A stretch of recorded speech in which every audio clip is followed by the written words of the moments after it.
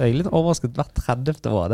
Det nesten litt fjernt. Ja, det var derfor det glapp ut en sånn uintelligent «oi» fra meg. Jeg hadde ikke satt og ventet på slutten av den setningen, og så ble jeg overrasket.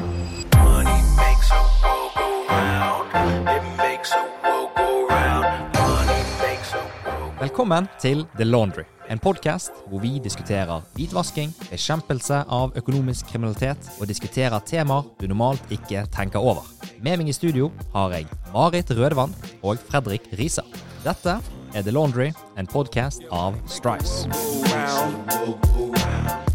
Hei og velkommen tilbake til nok en spennende episode av The Laundry. I dag vi så heldige å ha med en veldig spesiell gjest, Julie Odden, som daglig leder i Vega Integrity.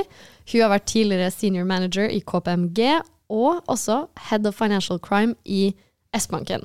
Og i dag skal vi snakke om AML 2022, fordi Vega Integrity har blant mange ting de gjør, laget en skikkelig bra perspektivmelding for anti-hvitvasking 2022, og det gleder vi oss til å dypdykke i dag. Men først, velkommen Julie.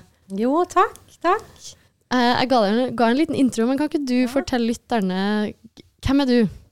Ja, først veldig kjekt å få komme hit. Veldig, veldig kul podcast. Jeg har, som du nevnte, jobbet med anti-hvitvask og økonomisk kriminalitet i en del år, både i industrien og i finans. Utdannet jurist, så veldig tidlig så var dette et område som jeg synes var veldig viktig. Jeg synes virket veldig spennende å jobbe med, så det ble naturlig å etter hvert ta den retningen også yrkesmessig.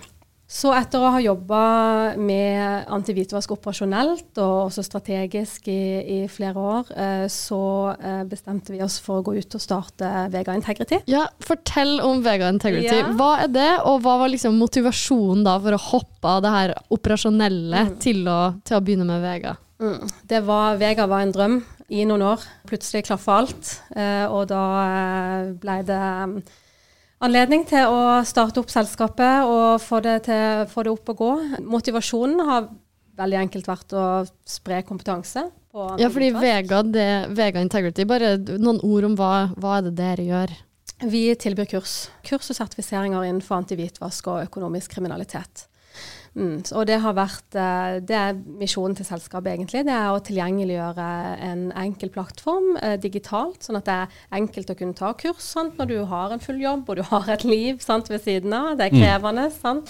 Og ta kurs og kunne øke kompetansen din på en fin måte på området.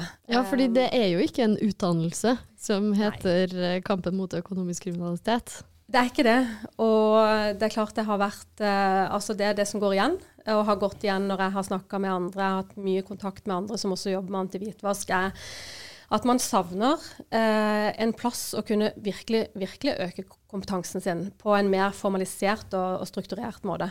Så det har vært hele misjonen til Vega, og selskapet egentlig etablert som et svar på det ønsket. Når var det dere startet opp? Startet opp i fjor. Veldig nytt. Så planleggingen startet jo tidlig i fjor, men ble formelt lansert i november, så helt på tampen av fjoråret. Spennende. Ja, så det veldig artig. Så kursene våre vi fokuserer veldig på praktisk virksomhetsimplementering.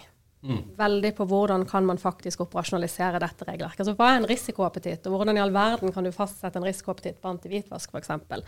Hvordan kan man sette kopier? Hvordan kan man måle kopier på anti-hvitvask? Hvordan går man frem når man undersøker mistenkelige forhold? Og hvor langt må man gå? Det fokuset som jeg vet veldig mange savner, fordi at man sitter så langt ned i grøten, og man opplever så mange problemstillinger daglig som vanskelig og utfordrende. Så det har vi prøvd å samle informasjon om på en god og strukturert måte. Og så nå har dere da lansert denne perspektivmeldingen. Så i den perspektivmeldingen så går dere mye inn på disse tilsynene som selskaper har fått. Og det vi hører om i media jo gjerne banksektoren, og de store på en måte gebyrene som de får. Men det vi ser i den tilsynsrapporten som dere har satt sammen, jo at det veldig mange selskaper innenfor eiendom, innenfor revisjon, innenfor regnskap. Oppleves det at det et større trykk der nå fra tilsynsetatene å gå inn og gjøre en undersøkelse der også? Eller hvordan ser du på det? Jo, kommer an på hva du legger i trykk. Det jo rapporteringspliktige virksomheter, så det jo naturlig at Finanstilsynet ser på de. Det var jo naturlig, tenker jeg, at Finanstilsynet starter bredt ut mot banker. De store, de har mange kunder, de har mange transaksjoner. De jo ekstremt eksponert. Og nå det mange banker som har opplevd tilsyn, og da det naturlig at også fokuset breier seg ut til andre bransjer, eiendom, regnskap, revisjon. Og det må man nesten nødt til også for å kunne ha et godt, helhetlig tilsyn. Ja, det du også opplever, Magnus? Ja, absolutt. Altså, du ser jo blant annet i revisjonsselskapet nå som fikk millioner i gebyrer, og det kommer jo av svakheter som ligger i de interne prosessene. Så jeg helt enig med det Julie sier, at hvis hvitvaskingsregelverket skal implementeres i alle industriene og på tvers av hele verdikjeden, så må alle følge samme standard. Ja, for henger de etter, sånn sammenlignet med banksektoren? Altså disse eiendom, regnskap, revisjon? Ja, det gjør de nok en del, og det sikkert flere som har mange bra ting på plass, altså, men at bransjene nok henger etter, det tenker jeg man greit kan si, i hvert fall basert på de rapportene som har kommet. Det kom jo en tematilsynsrapport på regnskap og revisjon like før jul. Og der kom det vel ganske tydelig frem at bransjen nok ikke har forstått helt sin rolle i kampen mot økonomisk kriminalitet. Ja, for det med forståelse jo viktig. En ting å på en måte forstå at man henger etter som selskap og begynner å faktisk se på hvilke prosesser og systemer det vi har her. Men en annen del av å henge etter jo faktisk ikke være klar over at dette et problem. Så hvor vi av de to kategoriene, hvis vi sier eiendom for eksempel? Jeg tror eiendom lengre fremme enn regnskap. De har hatt en del tilsyn. Noen har kommet godt ut av det, andre har ikke. Men man ser for eksempel også på rapporteringsstatistikken til Økokrim at eiendomsbransjen har betydelig økt MT-rapportene som sendes inn. Og det klart man skal være forsiktig med å bruke det som et kvalitetsstempel alltid på virksomheter, sånn at ikke man skal føle at man skal måtte produsere så mange rapporter som mulig for å blidgjøre Finanstilsynet. Det handler jo om kvalitet, men det klart at når et foretak som veldig eksponert har veldig lav grad av rapportering, så det jo en indikator på at det en underrapportering der, og litt sånn i forhold til regnskapsforetak og hvordan den statistikken og de tallene ligger nå, så det nærmest sånn at, sånn som tallene ligger nå, så vil et regnskapsforetak sende inn en rapport til Økokrim hvert 30. år. Oi! Hva tenker du, Magnus, om det her? Jeg så du satt og nikka. Jeg blir jo, altså når man hører disse statistikkene og hører det fra liksom de som har gått i dybden på tallet, så for meg indikerer jo det at fokuset på antihvitvasking innenfor den bransjen for lav, men jeg tror også at kunnskapen i å gjenkjenne og identifisere hvitvaskingsrisikoen nesten fraværende i enkelte industrier. Så jeg tror man må jo ha kunnskap for å kunne gjenkjenne og identifisere hvitvasking, og så tørre da å ta det videre til de nødvendige kanaler som finnes, blant annet da MT-meldinger. Så jeg litt overrasket hvert 30. år. Det så langt unna at det nesten litt fjernt. Ja, det var derfor det glapp ut en sånn uintelligent «oi» fra meg. Jeg satt og ventet på slutten av den setningen, og så ble jeg overrasket. Ikke så veldig lenge siden Økokrim var ute og ymta frem på, i hvert fall et ønske om å se flere MT-meldinger på bedriftskundesegmentet hos banker. Ikke sant? Man ser at de fleste MT-rapportene gjelder privatkunder, men man vet jo at bedrifter også involvert i økonomisk kriminalitet og hvitvasking. Og jeg tenker at når man har et sånt ønske mot banker, så må man jo også forvente da at rapporteringsstatistikken også går opp fra regnskapsførere og revisorer, for disse bedriftskundene har jo regnskapsførere, og de har jo revisorer. Men jeg tror det litt sånn som du sa, at det går litt på kunnskap og kompetanse. Også regnskapsbransjen jo ganske gjennomregulert, så man må ha kontroll på ganske mye, og hvitvasking har kanskje sklidd ut litt på siden for noen. Inntrykket mitt jo det at hvitvasking behandles som noen som legges på allerede eksisterende prosesser, framfor å implementeres i business as usual-prosessene deres. Og det litt et problem i seg selv, som vi har vært inne på tidligere. Og hvis du alltid skal gjøre noe helt på slutten, så det vanskelig å på en måte løsrive seg for den anchoring-effekten, altså forankringen i det du mener sant. Og hvis du ser litt på attributtene til regnskapsbransjen, da, så det veldig ofte at man har den lokale regnskapsføreren, et veldig fragmentert marked, og man har den regnskapsføreren i veldig mange år. Og den behageligheten, eller man blir såpass gode venner, at det kan da, den profesjonelle skeptiskheten man skal ha som regnskapsfører, som revisor og lignende, gjerne ikke alltid i førersetet. Og det tror jeg er veldig hånd i hånd med kompetanse. Så hvis vi ser litt løsningsorientert på det her da, si for eksempel Julie, hvis du hadde fått ansvaret nå i et regnskapsselskap eller revisjonsbyrå, og skulle gått inn og på en måte sagt at dette her føringen, dette her det vi skal ta tak i først og fremst på AML-siden. Hva ville første prioritet vært? Å få på plass det grunnleggende. Det helt grunnleggende. Altså styringsrammeverket, risikovurderinger på anti-hvitvask, en forståelse av den risikoen man eksponert for. Jeg tror det der det begynner. Og det kunne man se litt i den tilsynsrapporten som kom nå på området. Den var jo veldig beskrivende, og gjennomgående var jo en sånn, vi har ikke kunder som hvitvasker. Sant? Og det tror jeg genuint at man tror. Sant? For det jo også en sånn norsk naivitet man ser på mange fronter, men som en fryktelig dårlig grunnrustning da, i møte med risiko. Så absolutt styringsrammeverk og ansvarsforhold. Ja, så mange bare går ut fra, nei, vi har bare bra kunder, det ingen som hvitvasker, i stedet for å kunne begynne å klassifisere de og dypdykke i det som kanskje en høyrisikokunde og se etter da. Ja, noen har nok det. Og som sagt, som genuint også tror det. Mange har små foretak, sant? De har tett kontakt med kundene sine. Det enkelt å bare ringe og ta en telefon, og så har man kanskje klarert ut noe, men det en fryktelig dårlig grunnrustning. Det noe du vil tilføye der, Magnus? Altså jeg tror, det Julie sier, jeg helt enig med det. Og jeg tror hvis de som hører på da, sitter og tenker, men jeg så liten, det så mye arbeid, så behøver ikke det være en veldig stor oppgave. Du kan liksom begynne med å segmentere kundene dine og forstå hvilke industrier er eksponert mot. Ta de industriene og de typiske attributtene og se det opp mot Økokrim sin trusselmelding eller trusselvurdering på hvitvaskingsområdet, og se hvilke tiltak eller spørsmål kan jeg som regnskapsfører stille for å forsøke. Det trenger bare være 2-3 spørsmål. For eksempel, hvordan håndterer du at du importerer tekstil fra, la oss si, enkelte land i Midtøsten? Det behøver ikke være en stor arbeidsoppgave, men du må begynne å tenke på det, og begynne å implementere det, og så over tid vil det på en måte bli noe du gjør automatisk i dine kundesamtaler. Det jo risikobasert, så det klart at for små foretak så vil jo jobben være mindre omfattende enn det vil for større foretak, altså helt åpenbart, men man må ha en sånn basic kunnskap på plass. Jeg har hatt samtaler med flere aktører innenfor regnskap, bare for å sondere på en måte hvor det trykker mest, og kompetanse det man ofte bunner og grunner i. Sant? Hvordan skal jeg se at noe fiktiv fakturering? Sant? Da må man lære seg hva fiktiv fakturering, hvordan foregår fiktiv fakturering, sånn at man da kan være oppmerksom på indikatorer på fiktiv fakturering. For man sitter jo som regnskapsfører og ser på transaksjoner og ser på dokumentasjon som kan gi deg mye informasjon. Og så det den kunnskapen om de lave tersklene, sant, for å trigge undersøkelse og rapportering. Der leder oss veldig godt inn i et område som også kommer fram i rapporten, som egentlig konkret tilsynsvarsling, altså varslinger, hva det som har blitt funnet inn under de ulike kategoriene.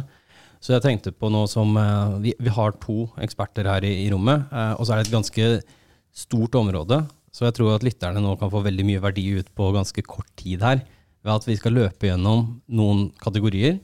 Så vil jeg gjerne høre fra dere, litt sånn kort, hva det som problemet her? Og så se litt løsningsorientert, hva det selskapene burde gjøre for å løse det der? Høres det bra ut? Topp. Kjør på. Da starter vi. Julie, manglende organisering og ansvarsfordeling. Ja, det en rotårsak, tenker jeg, til veldig mange tilsynsrapporter hvor det på en måte gjennomgripende mangler da. Altså, det jo forskjell på tilsynsrapporter, det jo på en måte, vil jo som regel være en merknad der. Hvis merknadene kunne på noen stikkprøver, altså ting vil jo aldri være perfekt.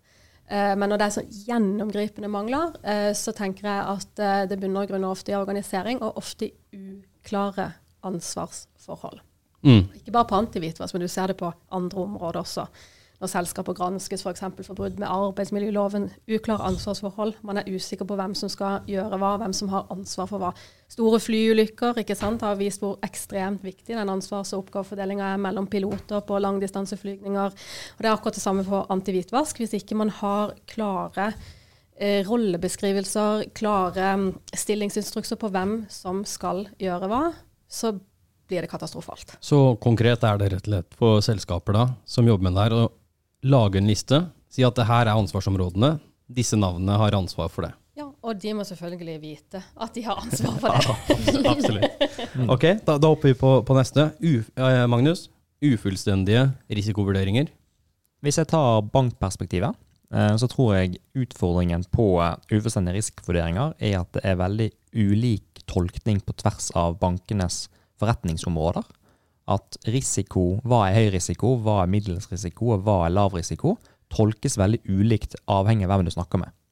Og da mener jeg liksom, problemet bunner veldig ofte ut i manglende risikovurderingsrammeverk, og hva terskel for å definere noe høyt versus medium og lavt. Så det mener jeg hoved liksom, problemet.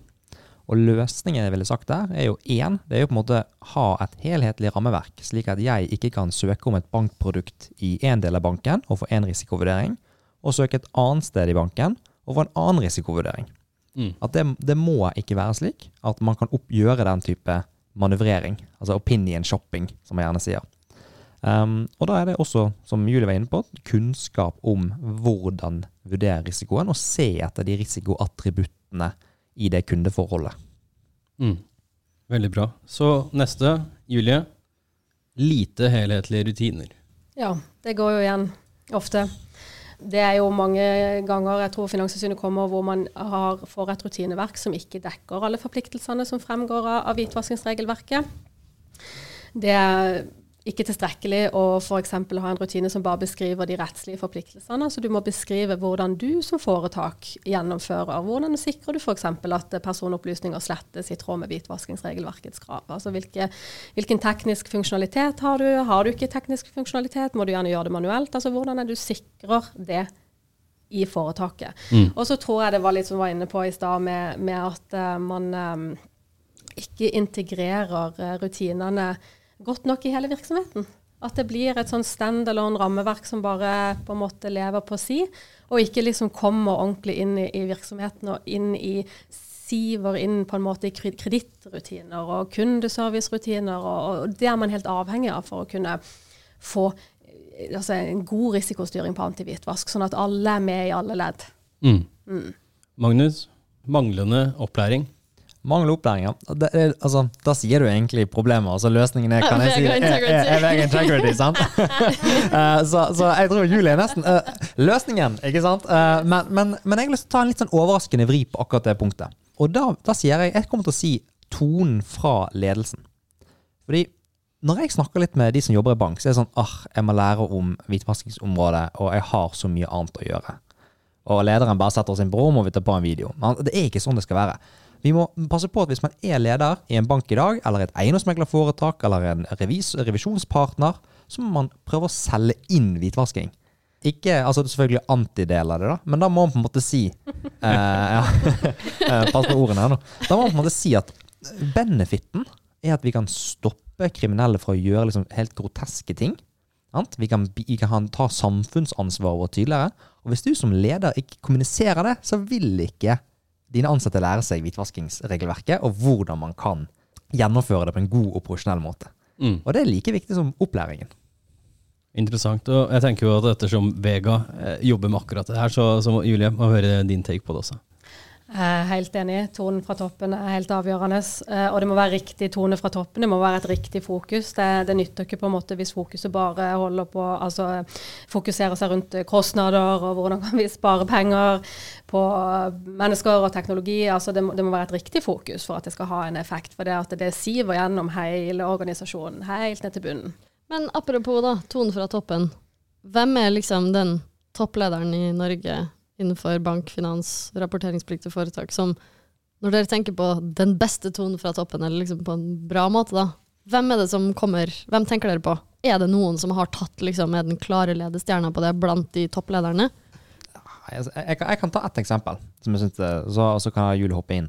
Jeg har veldig stor respekt for Gunnar Holm Ringen sitt standpunkt han tok når det kom til korrupsjonsområdet, hvor han valgte å varsle Økokrim. Det har vært veldig omdiskutert sak på grunn av at man som konsulent leverer fra seg noe for en klient. Men det viser seg jo at den rapporten var såpass viktig at han tok samfunnsansvaret da som samfunnets tillitsperson, som en revisor ofte er. Og han vil jeg si en leder på dette området, på hvitvaskingsområdet i Norge, og respekt for at han sto ved den avgjørelsen. Hva tenker du, Julie? Er det noen gode beslutningssaker innenfor det her som setter de riktige tonene som du kom på? Gunnar, helt klart. Så har du Erik Arvnes i KPMG, som har stort fokus på samfunnsansvarsdimensjonen i anti-hvitvask, som både tror og håper at kommer til å være et fokus som tar mer og mer over for det der veldig, veldig compliance-etterlevelsesfokuset man har hatt, og som på en måte man fortsatt sliter litt med. Så de personer som klarer å ha det fokuset, tror jeg er de som kommer til å komme lengst. Ok, da hopper vi videre på neste punkt. Julie, din tur. Ustrukturerte internkontroller. Ja, de er ustrukturert, som du sier. Det litt sånn sammenblanding ofte mellom første og andre linje i foretaket. Viktig at man følger det linjeforsvaret, at man har gode kontroller i første linje, og at andre linje har sine kontroller separat. Ofte så, i hvert fall det som går igjen, så har man hatt noe fraværende internkontroller i første linje. Så løsningen Løsningen å gjennomføre internkontroll. På en strukturert måte. Ja, men det ikke så veldig komplisert heller egentlig. Det å lage rutiner for hvordan man kan ha jevnlige samtaler med medarbeidere i kritiske roller. Det handler om å ha gode rutiner for å gjennomføre sample-testing og for å virkelig sjekke at rutinene og systemene fungerer hele tiden. Sånn at hvis ikke de gjør det, så kan man implementere tiltak. Perfekt. Så Magnus, manglende risikoklassifiseringer. Ja, vi var jo litt inne på det på ufullstendig risikovurdering da, så vi jo gjerne på risikoområdet. Men hvis du tenker risikoklassifisering, så består det ofte av flere elementer som ikke på plass. Det ene at risikotaksonomien eller risikoappetitten din på de risikoene du har definert ikke tydelig nok, og at den vurderingen som gjøres på de risikoene ganske svake, og dermed klassifiserer du ulike bransjer og lignende feil.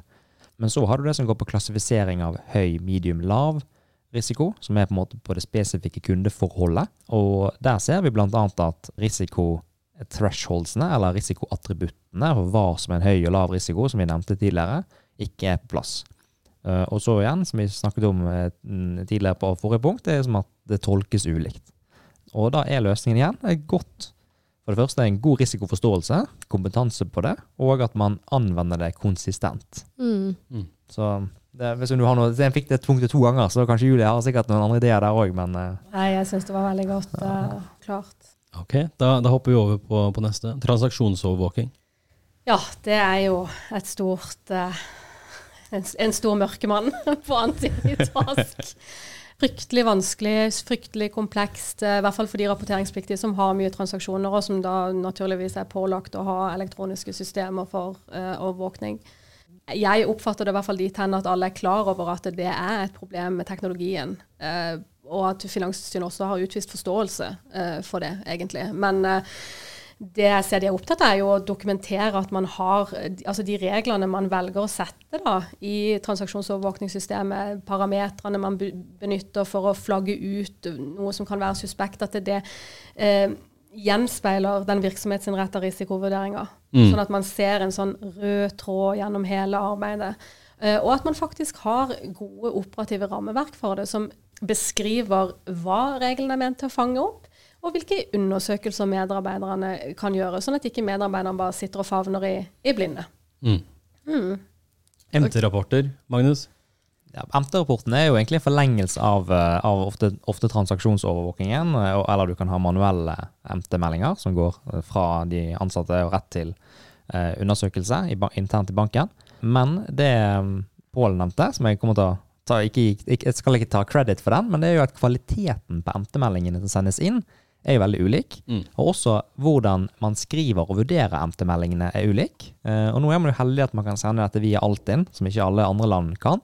Men det man legger ved den MT-meldingen jo, som Pål sa i episoden, veldig varierende, og viser veldig ulik kompetanse på hva egentlig en hvitvaskingsrisiko, og hva egentlig en mistenkelig transaksjon. Veldig bra. Nei, men da har vi hoppet gjennom de punktene. Veldig gode svar. Forferdelig heldige de som hadde fått dere inn som konsulenter for å hjelpe de med AML-arbeid, merker vi. Dette var del 1 av podcasten med Julie Odden. Allerede på torsdag vil du kunne høre del 2. Vi håper du ser frem til det, og i mellomtiden vil dele denne podcasten med noen du mener burde høre på The Laundry.